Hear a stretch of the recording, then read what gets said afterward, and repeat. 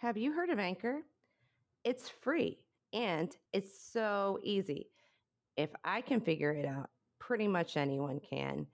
Create your own podcast from your phone or any device, and they will distribute it across Spotify, Apple Podcast, and many other platforms on your behalf without you having to do a thing.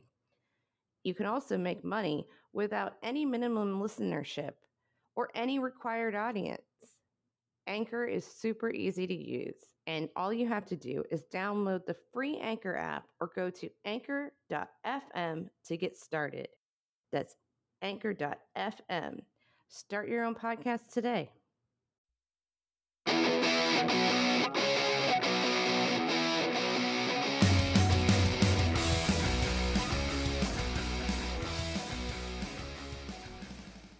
You're listening to Your Highness Podcast with your host, Diana from Good Vibes Marketing, and my co-host, Leah D'Ambrosio from Bake Smart.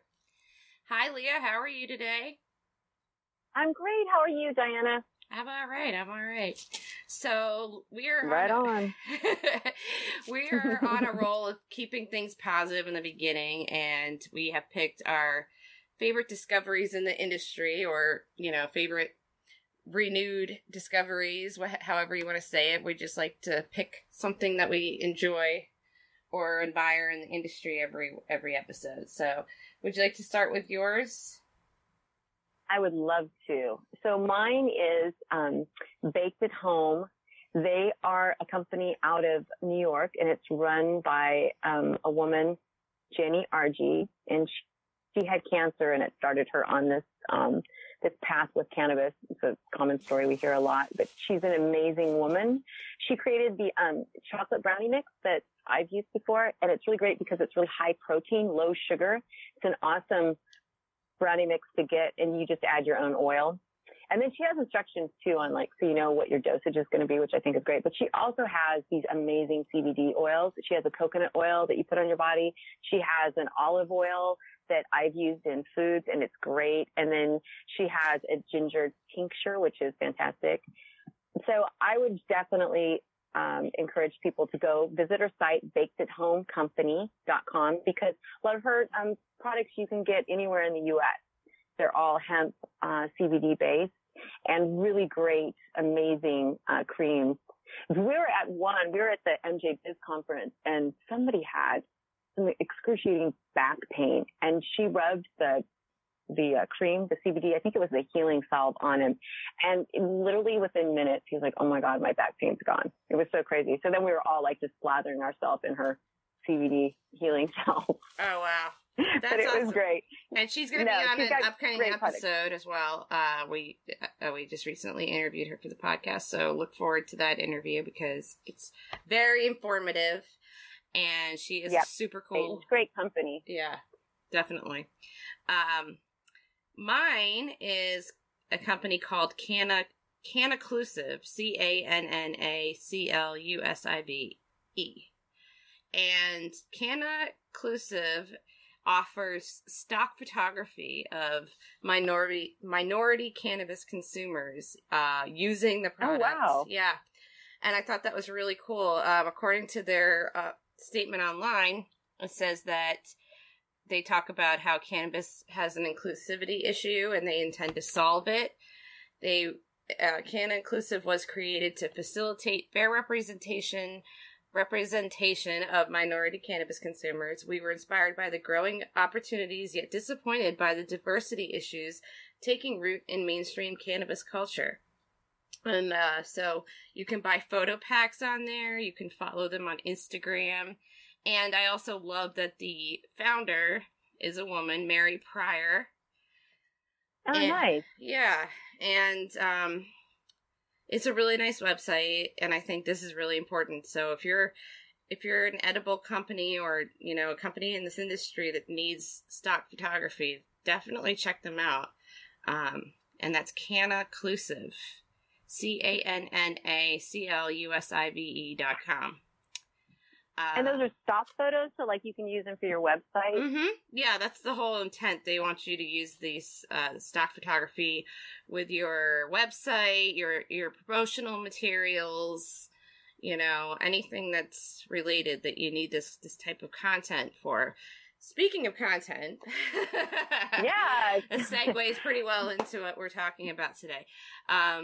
So, as an entrepreneur, it's really important to focus on certain aspects of marketing, and content is one of those types of marketing that's so important. So there are some ways to look for content without, sacrificing your voice or your vision as a company. And we're going to talk about the 3 most important aspects of getting content, whether it be visual, audio, or writing. Well, that is visual. Audio, but video runs under visual as well. So there's a lot of types of content out there people don't even consider, and we consume so much of it every day. So it's really important to nail down what you're trying to do, why you're in this industry. Yeah, because content is really going to make or break your website, as we've seen in a lot of different websites. I mean, content is really what's going to drive people to your products from your homepage. Content is what's going to let people know clearly, like, who you are and what you stand for. And I mean, content, I don't think people put as much importance in content as they should. Right, because as you were saying before we started recording, a lot of people think in this industry that the plant sells itself, but that's an antiquated mentality, because a lot of people are getting in this industry right now. It's becoming flooded with, edible producers and all kinds of ancillary businesses. So you have to know what sets you apart. And that's our first tip, is to clearly identify your image. But beyond knowing what you're about, you have to know how you want to present yourself to the world, because and that's important. Yeah, whoever's creating the content for you should be very aware of how you see yourself, how you see your brand, whatever services you offer. Why do you offer them? What is your goal other than just making more money? Because everybody wants to make more money. So do you want to be a thought leader in the industry? Do you want to be a medical expert who gets interviewed for publications? These are things to think about, because your content creators should know all of this before they even get started making anything for you. Right. And also it's really kind of your aesthetic too, because as we were talking about, there's one company out there, when you go to their homepage, it's kind of Martha Stewart and it's all pretty, but then you go inside and it's more like, hey dude, and let's get high, and kind of more a stoner type feel vibe to it, and it really just kind of drops the Martha Stewart. That's a conflict, because your initial face is not going to attract who you're attracting on the inside, right? You're just really kind of disjointed, and that's why it's really important, I feel, to let your customers know who you are and what you're about. And not that the stoner image is bad. If that's who you are, own it. Right. Be true to that. But your content writer, right, because your content writer needs to know that. Because if you're want to talk in a more casual tone and be, dude, yeah, we get hot, then your content writer absolutely has to have that same voice. They can't be like, now we're going to smoke cannabis. Absolutely. You want it to be conflict. That's why your content creators should be asking you a lot of questions, because we don't all know everything that we want to present to the world. I mean, there are some people who are very confident in that regard, but most of us, there are some holes to fill in, some spots that we're not really sure about, right? So what I do is I start with the client. I say, who do you envision your audience being? What is your audience member? What do they like to do for fun? Start there and then go backwards kind of and ask yourself why. I mean, some people know exactly why they're in this industry. They had a severe illness, or someone in their family had a severe illness or a death or something, what have you. And that's why they said, this is it. I see how this plant can change the world and I want to get into this industry. But they haven't thought beyond that. So you have to think long term, because this hopefully will be a long term industry that we'll all thrive in. But you have to say, like, well, what exactly does make me different? Do I really have a passion for organic material, or do I have a passion for animal safety? You know, like no testing on animals in my products, or, you know, and like with you, responsible use is a passion of yours. So that funnels a lot of what you're doing with BakeSmart, right?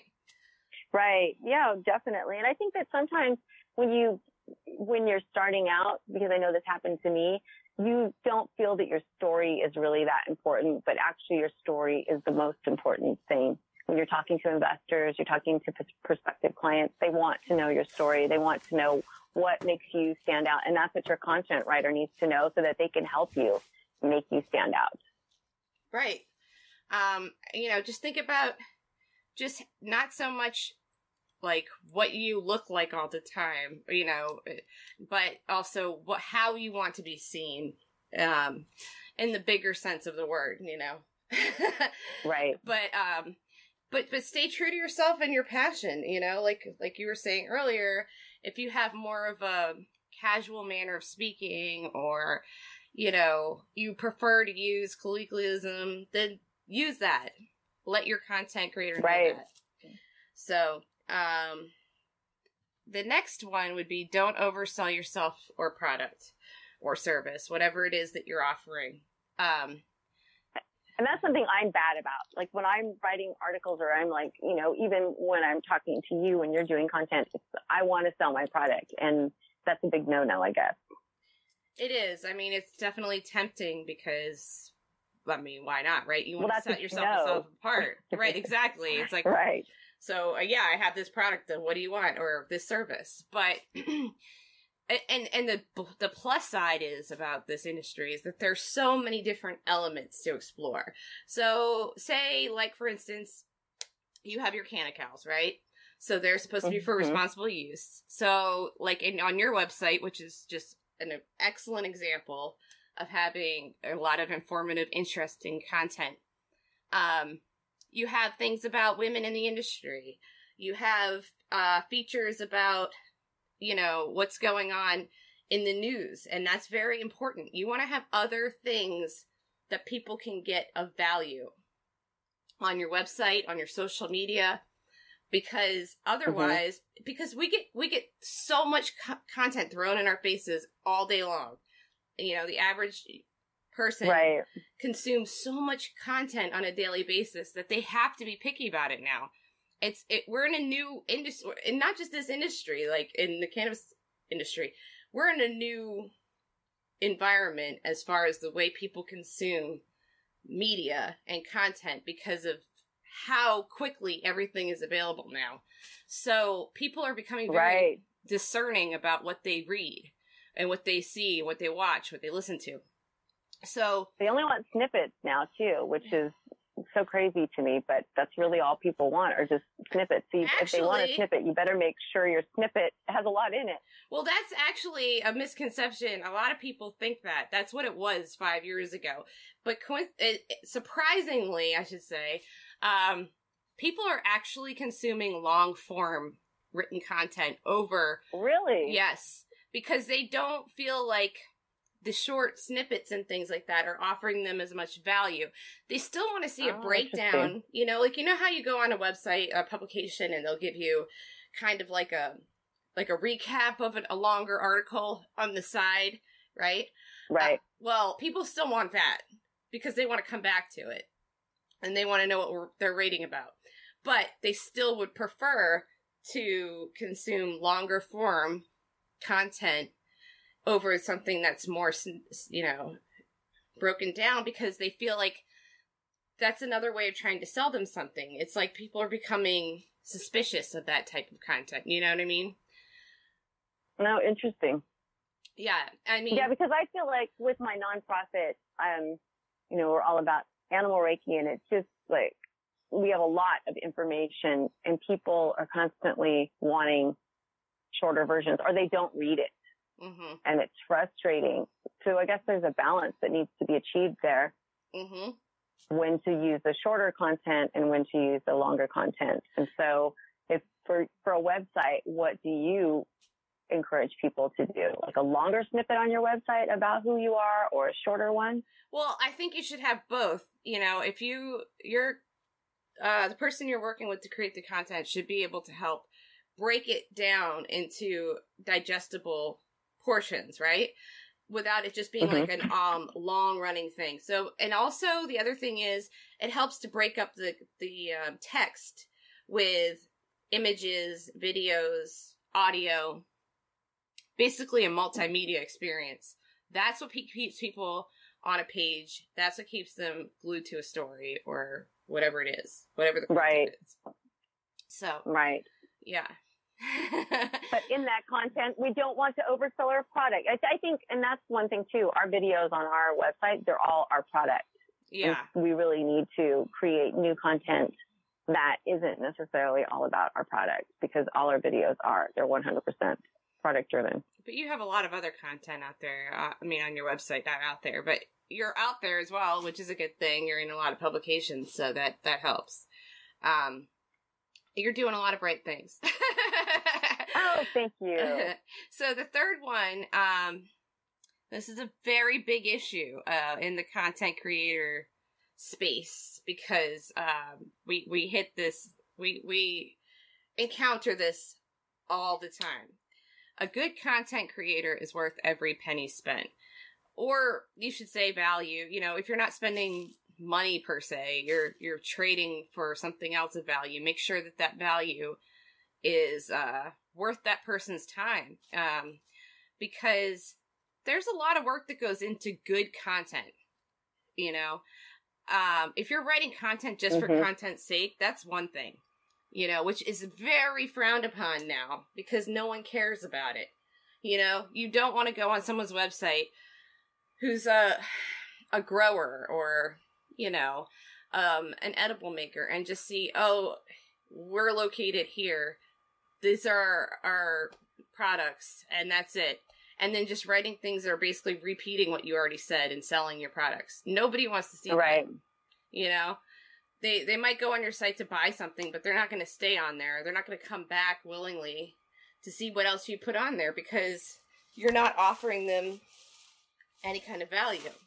And good content requires a lot of research. It requires a lot of fact checking, making sure that your grammar is correct. There's a lot of things that go into it. And depending on what kind of content it is, it can be very time consuming. So I think that it's and also on top of that, I think that the real thing here is you want to pay for a good content creator, is because yes, we can all write, but a good content writer writes and lets people really live whatever story it is they're sharing. It lets them live that experience. And that's what you want with a product. You want people to come to your site, read about it, and think, oh, wow, I can't leave without getting it. Mm-hmm. And that's worth a lot of money, because the content equals better sales. So if you're going to be making money, there's no reason you shouldn't be paying your content writer, because they're the ones that are helping you to get to that space of making money. Mm-hmm. And it's really important to put value on that, because yes, I'm not a bad writer, but I don't like to write. Mm-hmm. And so I'm willing to pay for somebody else to write for me.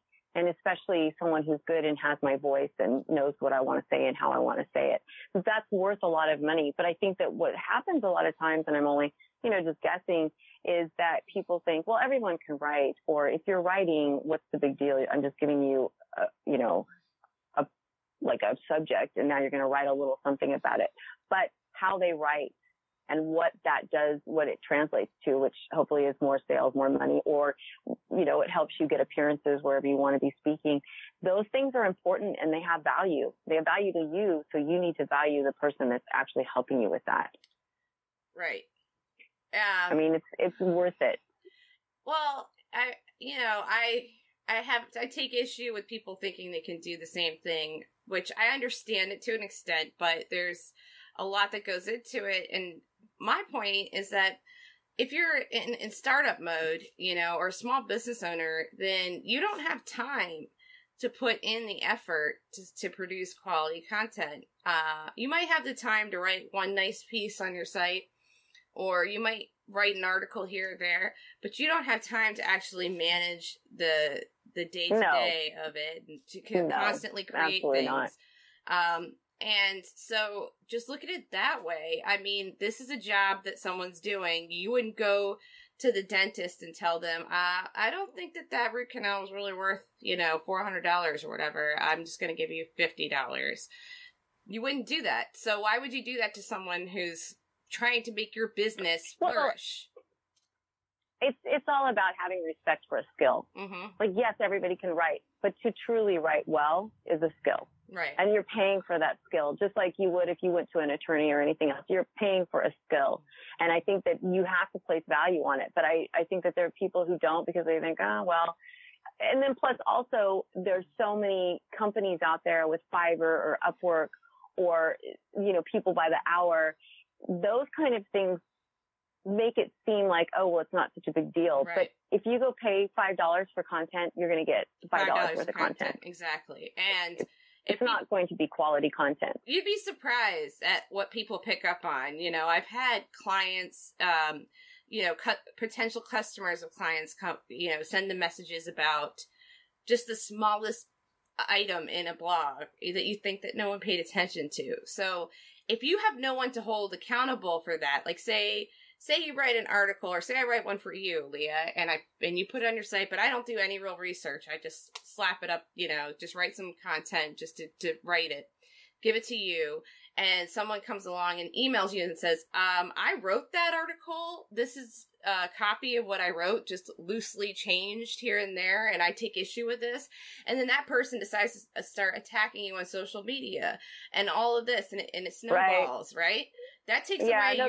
that's a good point too.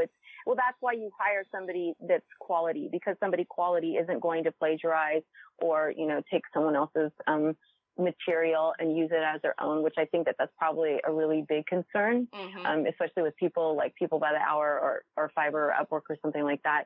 I mean, I feel that content is one of the most important things that is going to help you, mm-hmm. whether it's on your website or in your written material, or even because for me, having a good content writer, what it does for me is it helps me to think a different way because it's a different opinion. I'm mm-hmm. so close to what I'm doing. Right. So a lot of times I can't write with a different thought process or a mindset mm-hmm. because I'm way too close to it. So then working with like you, then that helps me go, oh yeah. And so when I do interviews or something else, I'm a little more expanded mm-hmm. because I have someone else who's helping me with that. Right. And it's like you said, it's just like another employee to your business plan. Mm-hmm. Your content writer is just as important as any other employee that you're going to employ. Absolutely.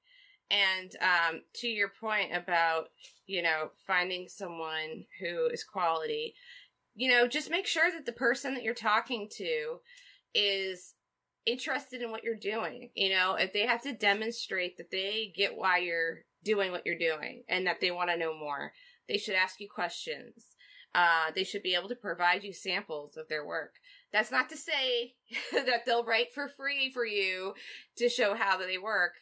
They might do that, but don't assume that right off the bat. Just do a little bit of research. Take the time to check out this person or this agency or whoever you have in control of it. And trust me when I say I understand restricted budgets. And as an agency, right. We hit this all the time, especially in this industry, because a lot of people are just starting up and, there's just like they're wearing 10 hats at a time.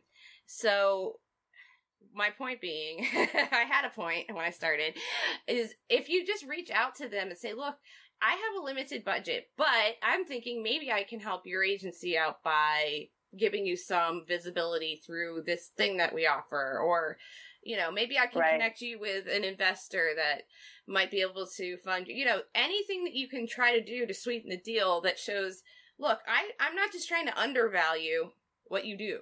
Because that's how it comes across. A lot of people will do right. the whole, well, that's a lot of money, or I don't even have a budget for that. Okay, fine. but it's part of marketing. It's a huge part of marketing. I mean, Netflix is a huge example of why content marketing is crucial. just like one example, they did something just to see if people were paying attention. They changed the cover of a lot of the videos that they offer, shows and movies, right? They changed the people on the actual, you go on there, you see the photo snapshot of the thing. Right. And they changed it. They switched it out with actors that weren't in that movie or weren't in that TV show. And that made... Oh, how funny. And it was a huge boost in ratings, like a huge boost. I think one of the ones they did it for was like Fuller House or something, because people weren't watching it, or not as many as they wanted to. So they did that, and it worked, because people were like, wait a minute, people pay attention to these things. That's all part of content marketing.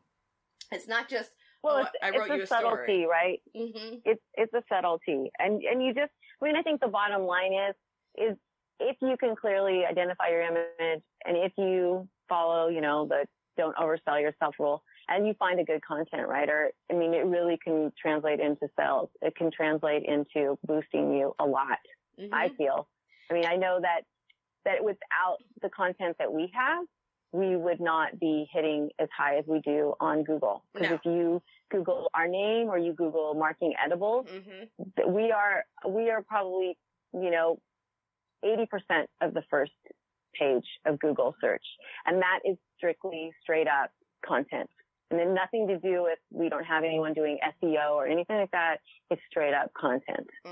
And so I think that that's really, really important. There's a lot of value in this for your business. And if you don't have the money, you have to really, it's all about budgeting, right? Yeah. If you can't trade something, then budget for it, because it really will help elevate your business.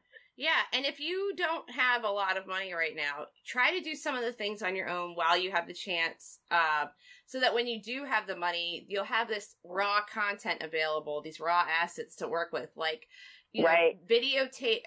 video your process, your behind the scenes process, or video you going to, a policy meeting or something if you're allowed. Whatever it is that you do, take those chances, those times, like, wait a minute, I could be recording this, or I could take a picture of this, or I could write notes about this event, so that you can use it later on when you meet this content, the content manager that you're going to have working for you, or creator, whatever it is, the situation that you work out. That is so helpful, because then it's like, okay, well, now I have all of this to work with, so I can do a lot more right off the bat without having to sit there and go back and forth with you, and so I definitely recommend doing that in the meantime. So I think we've ranted enough about this. Well, it's not really ranting. It's really important as a small business owner. Content is really important. And, I'm grateful to you for the services that you offer to me. And we're not trying to sell you, but it's just that content is such a huge thing. And it's nice to be able to talk to you about it, because this is what you do, and just to get some pointers. Because I really didn't understand. I thought snippets were better, but now you're telling me snippets aren't better. I need to do longer content. Yeah, with the snippets. You have to provide everything, okay?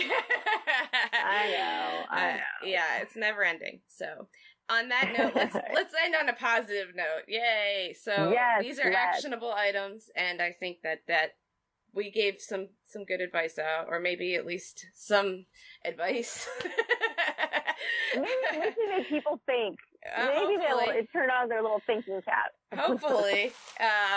So until next time, stay high and beautiful. And by that, we mean take the high road when you can, and stay beautiful in spirit. Thanks for taking your time with us today. We appreciate it.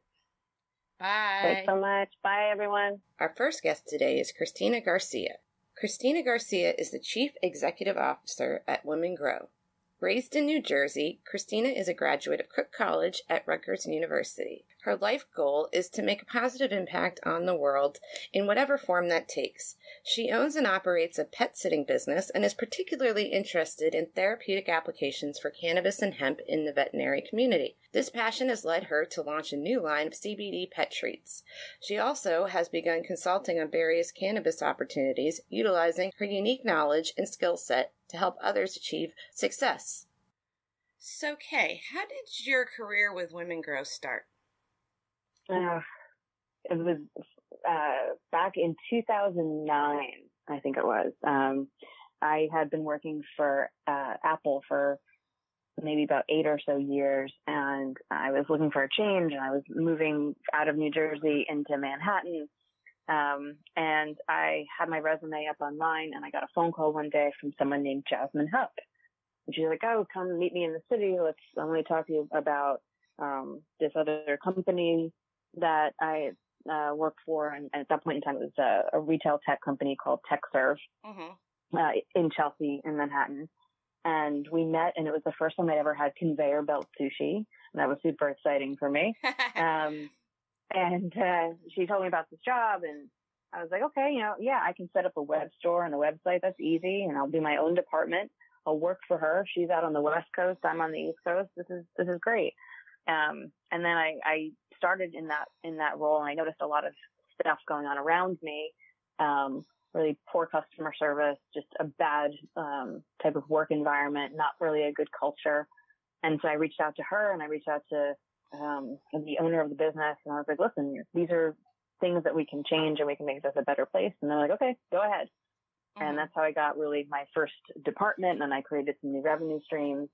And that's how I actually got introduced not only to Jasmine, but also to cannabis for the first time, because I learned in becoming her friend and colleague that she was high all the time. And it was really strange for me, because it was this mentality, growing up, drugs are bad, pot's evil, all of that kind of thing. And here I'm working with this super focused, intelligent person, like we're brainstorming on stuff. And it's like, wow. And she's been high for like the past 6 hours. This is amazing. I was like, wow, this is really cool. Yeah. And then, we stayed in touch over the years. I left that company, was working in the startup game, a couple other places as well. And I sort of, I was in the corporate world. At that point, I was working for Estee Lauder companies, doing a lot of consulting for them and technology implementations over throughout North America. And I kind of, I guess it was a nervous breakdown. I hated my job. I hated the people that I was working with. I was stressed out all the time. I was sleeping for like 2 hours a night, because I was leaving the office late and getting there early, and it was just terrible. Yeah. And I kind of just realized that it was completely within my power to change that. And so I quit my job. I moved to London after having never been there before, but I figured, hey, I speak the language, so it can't be that bad. Went over there, and prior to heading overseas, Jasmine was like, hey, why don't you just come and start this other business with me? I'm doing stuff with like women. And I was like, nah, I'm not interested in that. And then fast forward, my exit visa had expired, and I had to come back to the States. And she's like, okay, I'm still doing that thing with women. It's women in weed. And I was like, interesting. Yeah. And I was like, okay, I'm not doing anything else right now. And that was June of 2015. I came on board as the director of operations and started working to put together infrastructure and a lot of foundational stuff for Women Grow. And in July of 2015 is when I had my first joint. Wow. And that was the start of me with Women Grow. That's awesome. That's a really awesome story. I really like that. What is your favorite aspect of your job, what you're doing now? I said this at Summit, the highs are high and the lows are low. There's things that are really great about the job, and there's things that are really not so great. Trying to find funding or even just simply open up a bank account, that's not so great. It's tons of work and lots of frustration and stress. But then one of the best things I think about the job is that literally every single month, a bunch of ladies get together, and some, forward-thinking men as well. And we all get to talk about what those stresses and frustrations are, and talk about the successes that other people are experiencing too. And that sort of commiseration time is really important, because when you don't have that, when you're, the entire Women Grow team is remote. So we all work out of our homes. We don't have an office that we get to go to and like hang around the water cooler and talk with our friends. So at times it can feel very siloed, and you can feel very alone when you're going through a lot of these frustrating experiences. But when you get to stand in the same room with people who maybe you've never met them before, but you have this common bond that it feels really nice. Yeah. It's like an electric charge almost, right? Yes, exactly. That's exactly what it is. It's very tough to work remotely, but I think like that this industry offers that extra jolt of energy when you're in that environment with other people that you don't really get anywhere else, I think. It's a very friendly space. Yeah. For the most part. Yeah. Right? Majority speaking. Yes, I'll agree with that. Yeah. What challenges do you face in this industry specifically? I know you just touched on a couple things, but like as so someone in this the banking, banking, funding, money. I think in any space that can be challenging for women. I think a lot of eyes are on this space right now. But specifically funding and banking is extra difficult because of the federal illegality of what we're focusing on in this space. Women, having a tech background, I would watch women pitch and those experiences were exceedingly far and few between. But women pitch their product differently and they pitch their ideas and they pitch themselves differently, if at all. And when you've got so many people looking at the space and thinking that, oh my gosh, I'm going to make billions, I have to get in now. Like, you might be that unicorn and you might make a ton of money in the cannabis space, but for the next many years, it's going to be a slog and it's going to be really difficult and really, really hard. And you need support and you need money to get started and to maintain yourself. I think what Women Grow is trying to do, and we talk about the next, finding and training the next generation of leaders, is that we want to find people that have developed skills in other industries and now they're coming into this space and maybe they do have money. And so let's introduce them to people that don't have the money but have really good ideas. Let's establish some mentorship between women. Let's establish, more female-founded businesses getting money from female VCs, all that type of thing. But the money thing is huge. And I also think a lot of people were looking at cannabis early on as the sort of like the women's industry because there are more women here than there were in others. And we've seen that number decline. Yeah. And, I try and take some of those numbers with a grain of salt because, we were female heavy, but now we're seeing a lot of people coming in from other industries. Other industries are not female heavy. So I could see how those numbers could start to change. That's why I think it's even more important that organizations like Women Grow, and there's other organizations too, focus on making sure that women have access, that people of color have access, and part of that access is getting that money and that funding. Yeah, absolutely. And mentorship is so important right now, I think. In what ways do you apply past professional and personal experience to a career in the cannabis space? I have a very eclectic background, so I can pull from a little bit of everything. Spending so much time in, helping create Apple Retail and spending time in retail technology stores and really crafting that customer support and that customer experience. That is invaluable when you're looking at launching new businesses or helping other people launch them. You want to make sure that that feeling of empathy and that feeling of touching the consumer in all of our businesses, that has to happen, right? So let's take all of this stuff that I learned about culture from Apple and from other, both positive and negative experiences and try and craft that. I think, being in the startup scene and feeling personally the brunt of a lot of anger from male colleagues, that has really kind of formed me into the person I am today. And one, you develop a bit of a thick skin. You can take a lot of bullshit from people. The other thing is that you can then tell those experiences and say, listen, this might happen to you. And you might just brush it off, but you should also recognize that never should have happened in the first place. Right. Learning what not to do. Exactly. I worked on a cattle farm for a year and I raised grass-fed beef and sheep and chickens. And I've always had a real passion for animals and the environment and anything to do with food and like sustainable living and all that kind of thing. So when I talk to cultivators, I'm listening to how they're growing their plants and what sort of practices they implement. I actually, so I have my own pet sitting business, and I'm going to be starting a new line of CBD infused pet products. That's awesome. Out for non-GMO, pesticide-free. You can't be regulated as USDA organic yet, but as close to organic practices as possible for hemp production. Wow. And I wanted an organic ethanol extraction process. Nice. Now, I know some people that are applying that type of model to cannabis. Mm-hmm. Not a lot, but I know a couple. Mm-hmm. I put this ask out there for hemp, and I was just met with a lot of like dead air. Yeah. And I was, wow, like, this is amazing. And then I finally actually spoke with a woman just yesterday, actually, who is doing this up in Maine.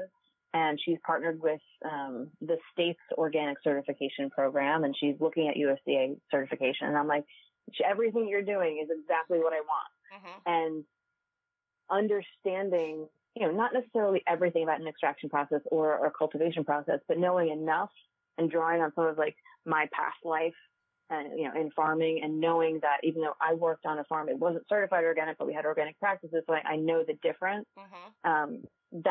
That's been really helpful. Wow. I think also just having a balance of both desk jobs and office work, mm-hmm. Where you kind of like, you just develop that translucent glow to your skin from the light. Yeah. But then also being able to go outside and feel the dirt in your hand, or I was a mailman for a year too. Wow. And just, and just like being outside and listening to people. And I think this also goes into a bit of my philosophy on perspective. A lot of people talk about diversity and inclusion right now. Mm-hmm. And yes, it is absolutely a topic to be discussed. But fundamentally, I just feel like if you are, if you're going to be the best person that you can be, mm-hmm. if you're going to be the best business person that you can be, mm-hmm. you want to have an understanding or an empathy for as many different perspectives as you can. Right. One of the women that I work with, our Women Grows Executive Vice President, Gia Marone, her and I have been working really closely over the past year. Mm-hmm. And as a woman with a Latin and a Black background, she's opened my eyes to a lot of crazy things that I couldn't even fathom. Right. And now we have conversations, and sometimes it's silly stuff. I had to text her at one point, and I was like, "Is there a Black birthday song?" And she was like, "Yes." And I was like, "I had no idea." But so like stuff like that, that's silly. But then there's also real conversations where I was talking to her last week about like the new Jim Crow and like what that means. Mm-hmm. And for me growing up, I don't remember ever learning about any of that stuff. Absolutely not. And so I can only get it, like later on. But it's also, and to the earlier point about mentorship, finding someone that you can trust and have those kinds of, let's say, awkward and uncomfortable conversations or topics, but talk about them truthfully and just be like, yeah, this is something that I experienced or that I had to deal with, and you've never even like heard of that. And it's like, wow, that's crazy. And it helps us stay in our lane better too. You know what I mean? Like it's so we're not so tone deaf in our messages and everything. I think that it helps, like exactly what you're saying, to have someone who has another perspective that you can't even fathom, because you just can't. There's no way you can ever do it, no matter how many conversations you have.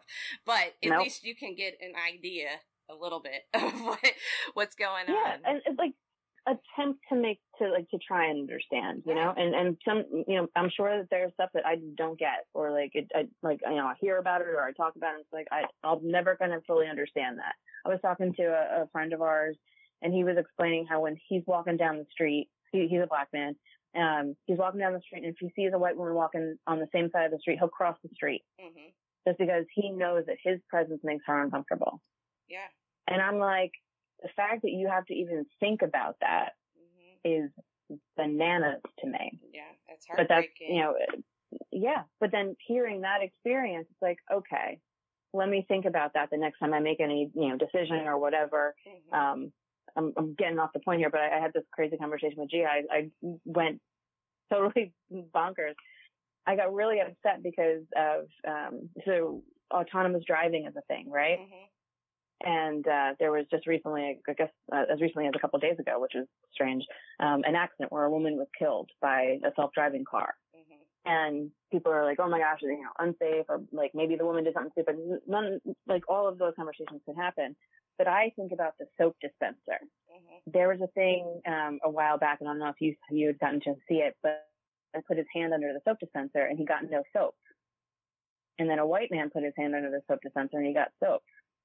And it was because the person that designed the soap dispenser didn't account for different skin tones.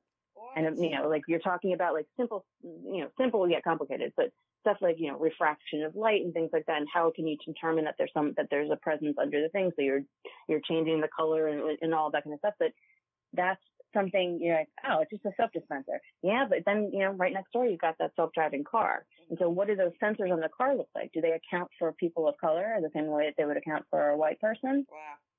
And so that's the rabbit hole that I fall into, where it's like, if you have people of different backgrounds and different like perspectives on your team, someone on that team is going to raise their hand and say, I didn't get any soap. We need to change this. Yeah. Or at least it should be that way, right? Right. Exactly. Yeah. Unfortunately, that's not the case across the board, but hopefully this industry can change that, and I think the work you're doing definitely is going to help with that. And so speaking of that, what can people expect from Women Grow in the future? Oh my goodness, so much. So in February, we hold our annual leadership summit. And we just had ours, a little bit ago, held it in Denver. And at that annual summit, we made the announcement, Gia, who was at that point in time our director of communications, she's taken on this new title and new responsibility of executive VP. We also brought Dr. Shonda Macias in as chairwoman of the Women Grow board. And that position was previously held by Jane West, who founded Women Grow.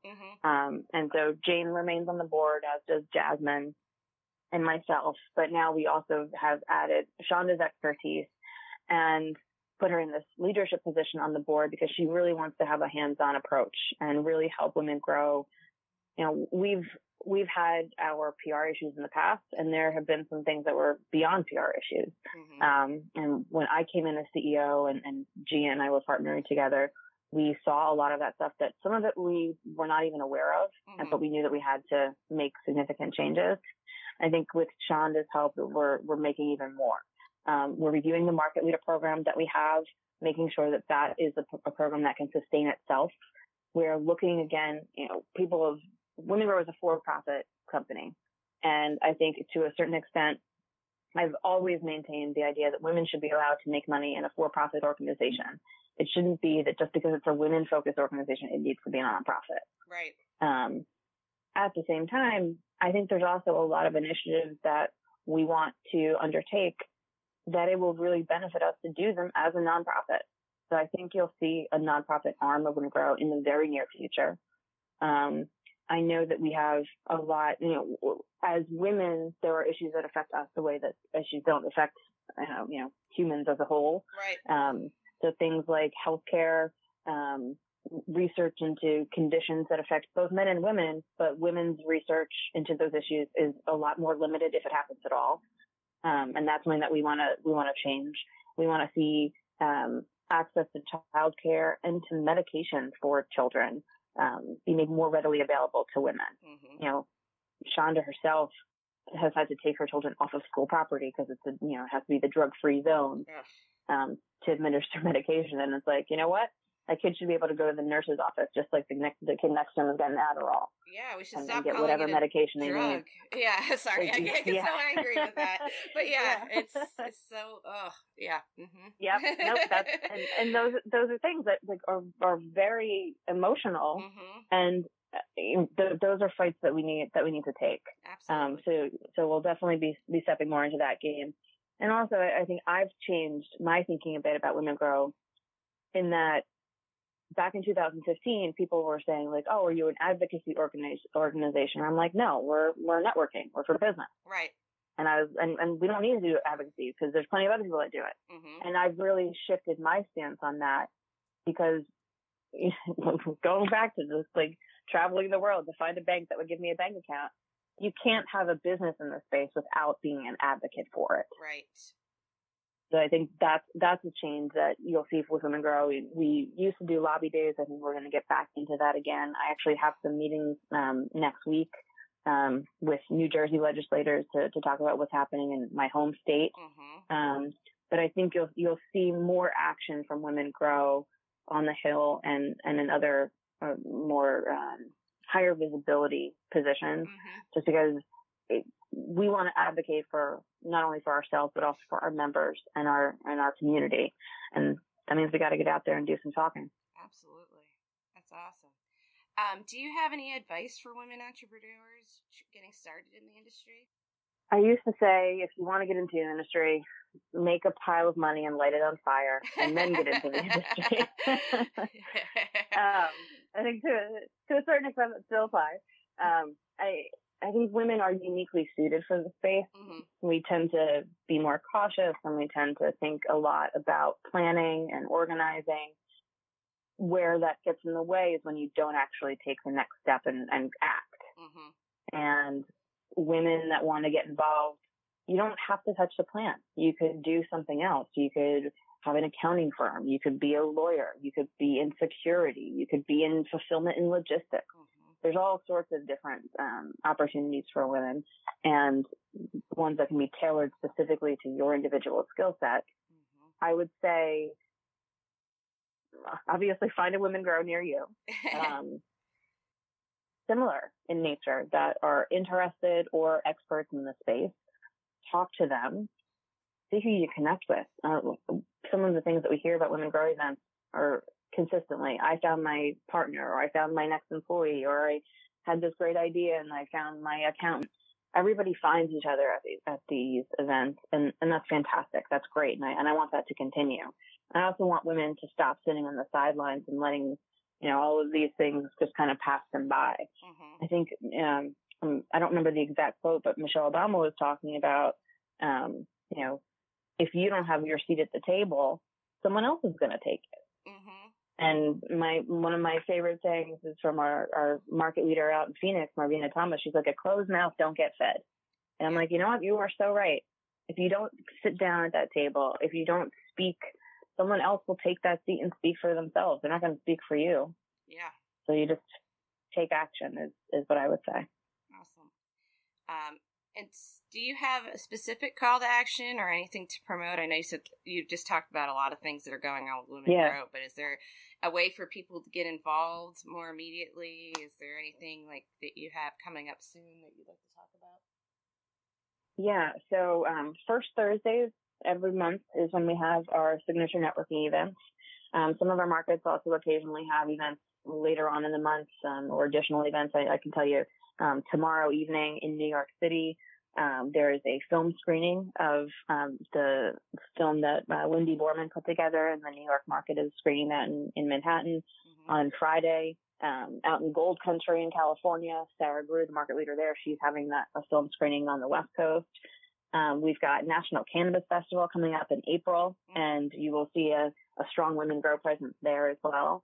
But yeah, go to womengrow.com, sign up for the newsletter. You'll get access to all the things that we're putting on both at headquarters level. We're going to be doing some more regional events with some various partners. Plus, you can always be informed as to when our next signature networking event is. Mm-hmm. And then also just, me personally, look out for a new line of CBD pet products coming soon. I know. I'm super excited about it myself. So. I am. Yeah, I can't wait to feed my fur babies those, because that sounds there you great. Go. Well, thank you so much, Kay, for spending your time with us today. I really appreciate you taking the time and allowing us to just hear a bit about your journey. This was fun. Thanks, Anna. Our next guest is Ann Shook, founder and CEO of Urbana. Ann Shook is an advocate, inventor, and entrepreneur. As a graduate of Parsons School of Design, aesthetics has always been extremely important to her as she strives to make life's varied experiences beautiful ones. This combination of freedom and organization primed her to develop her line of Urbana carry bags and cases.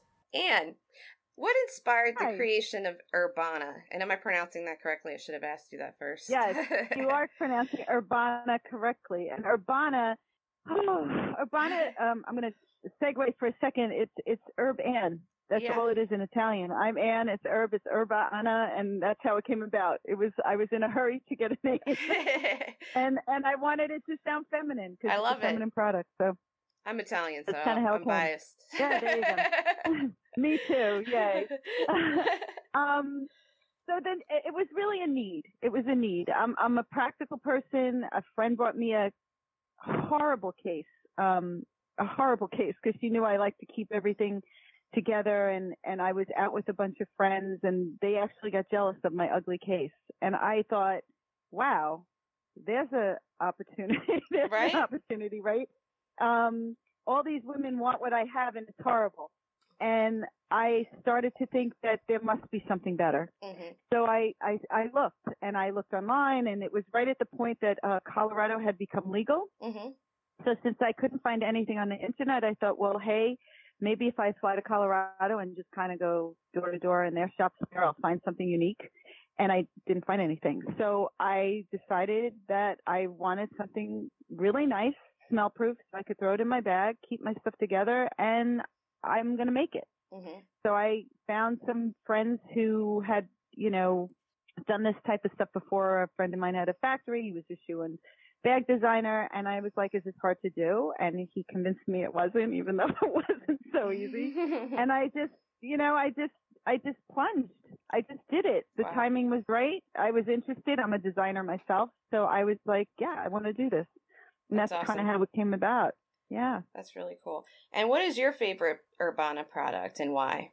Yeah, it's funny when people ask me this question because it sounds really self-serving when I say all of them. Yeah. But the reason it's all of them is because each one that I've put out, each shape that I put out because I consume in a lot of different ways, right? I have a pipe, I have a dugout, I have a vape. Sometimes I do pre-roll, whatever I'm doing or wherever I'm going, what size bag I have, what occasion, you know what I mean? I would make a bag. I'd be like, we really need a smaller bag that, fill in the blanks. So every time I get a bag, I test it and then I fall in love with it. Mm-hmm. And if I don't fall in love with it, it doesn't make the line. Well, that's so great. I really, that's good for consumers. I test everything in it. And so I do love all my bags because they all suit different needs. Yeah. And then we get feedback and everybody, gives me their feedback on what their favorite features are. And then I start to think about that and think, oh, well, maybe we should have this then. Yeah. You should see I have so many bags now. It's kind of funny. But yeah, I would say, depending on the need, it's just all of them. I'm sorry. That's like a horrible answer, but no, it's great. It's great. I mean, at least people know that you're putting out what you would want for yourself, and you're not just creating just to create. So, can you tell us more about your options for involvement with Urbana? I know on your site you have something about becoming a blogger, influencer, or affiliate. So, could you tell us a little bit more about that? Sure. And we have all of them now, and I love it all. The influencers, when we pick an influencer, they have to have a certain number of followers on Instagram, and some of them reach out to us directly. Sometimes we reach out to them. We kind of give them the bag of their choice. We ask them to share a unique photo, showcasing how they stash their cannabis, and then we'll also run giveaways with them. So like if they have big followers, and we'll do like a giveaway for their followers. So that's how the influencer one works. The affiliates, same thing. If you have whatever if you're on Instagram or you have followers, we'll give you a coupon for your followers. So what happens is that coupon, when they come to our site and use it, tracks that it came from them, and then the affiliate will get a percentage of that sale. Nice. So we have that all, set up. And then the bloggers, what happens is people usually contact me, say, hey, I want to blog on your page. I'm like, okay, what have you written? Where has it been published? Let me have a sample of your work. What topics are you thinking about? Because I always want the topics to be, relevant. And if I like it and accept it, then they write for me. If I'm going to publish it, I'll edit it, and then we cross promote by, we'll publish it, put a blurb about that author at the bottom, say, yeah, this is a guest author, and you can find them and other articles and kind of cross promote a link, and then on their site they cross promote the link back so that we're both right supporting each other. And that's pretty much how they work. It's easy, and all of this comes into me. So if you sign up on the website, it literally, like, I track that stuff. It goes right to me. Okay. So that's great. Yeah. In what ways do you find this industry to be challenging? This industry is challenging. Every industry is going to be challenging if you're a startup, right? There's a lot of day-to-day things, but in my particular job, my particular brand, because I'm for women and I'm a product for women that I pretty much pioneered. My challenges from the beginning was convincing store owners that they, one, had a female audience, and two, had no products to offer them. Wow. And they really, a lot of them were male owners. A lot of them had their set, guys who came in for whatever they came in for. And my challenge was convincing them to try my product in their stores and see if they have sales. And what's happening is I'm getting, repeat orders on the ones who are doing it because they're finding out, yes, I have this audience and I really don't have a lot to offer them. So, yeah, my challenge was just to get it on the shelf, and now that it is, I'm a happy camper, but I would like to convince more people to do that. Absolutely. Yeah. What advice do you have for entrepreneurs who want to break into this space, like women entrepreneurs specifically? Well, I think with any new industry, this is exciting new industry, right? So if you're a cannabis user, or you're just excited about the industry itself because you see it's, really booming, and you want to jump in, it's always still, no matter what, it's about your passion. So you have to take, if you're an entrepreneur and you're passionate about a product, like I'm a designer, I was a smoker, I had a need, I got excited about it, right? So here was a perfect launching opportunity. So what I find in this industry, like I've met PR people and graphics people and all these people who have these things that they love to do, and they just have to translate it to the industry. I would say for new entrepreneurs, don't start something you don't know or you're not good at. Right. Stay with what you know, what you're passionate about, and find where you can translate that into the industry, because this industry right now is still pretty new, and they are still looking for people who have taken whatever jobs they have and can translate it into the industry, because there are different regulations in the cannabis industry. Like even in marketing itself, like we can't sell on Facebook. We can't, even though I'm not touching product, right. I can't say certain things. I can't track with certain programs because I have cannabis, in my blog, written too many times. So learn the ins and outs of the industry for what you're doing and then do that. You know what I mean? I think that would be the best advice to do. Just take your passion and understand how it fits into the industry. Absolutely. Pretty much. Do you have anything to promote or any calls to action, anything specific coming up with Urbana? Anything to promote? Well, we always want to say, quiet, you're loud. That's our yeah, we say that when we're at shows because, quiet, you're loud, like be discreet. And yeah, come to my website, buy Urbana bags. We have all new bags all the time. We have, every time we finish out with a material, we bring a new material in on the shape. So there's always something new. In April, we have 14 new bags coming in. Wow. As the other ones sell out, they'll be gone. So I'm like, my focus in this industry is bringing fashion to the cannabis industry, right? They don't understand it. They don't get it. They don't realize that women like to see something new all the time. I don't want to be like, hey, Urbana bags, they're the red ones, Right. So my call to action is just keep checking the site. Check us out. We're always changing. If there's not something for you now, there will be. And that's really it. Awesome. Thank you so much for spending time with us today. I appreciate you sharing your wisdom. And I definitely recommend people check out these bags because they're gorgeous.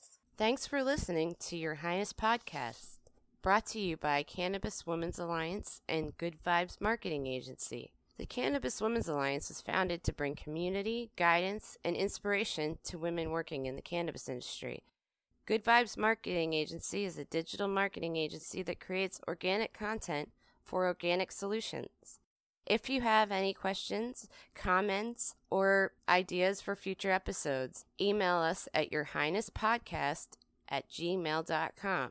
Also, if you'd like to inquire about sponsorship opportunities, you can email us at yourhighnesspodcast@gmail.com.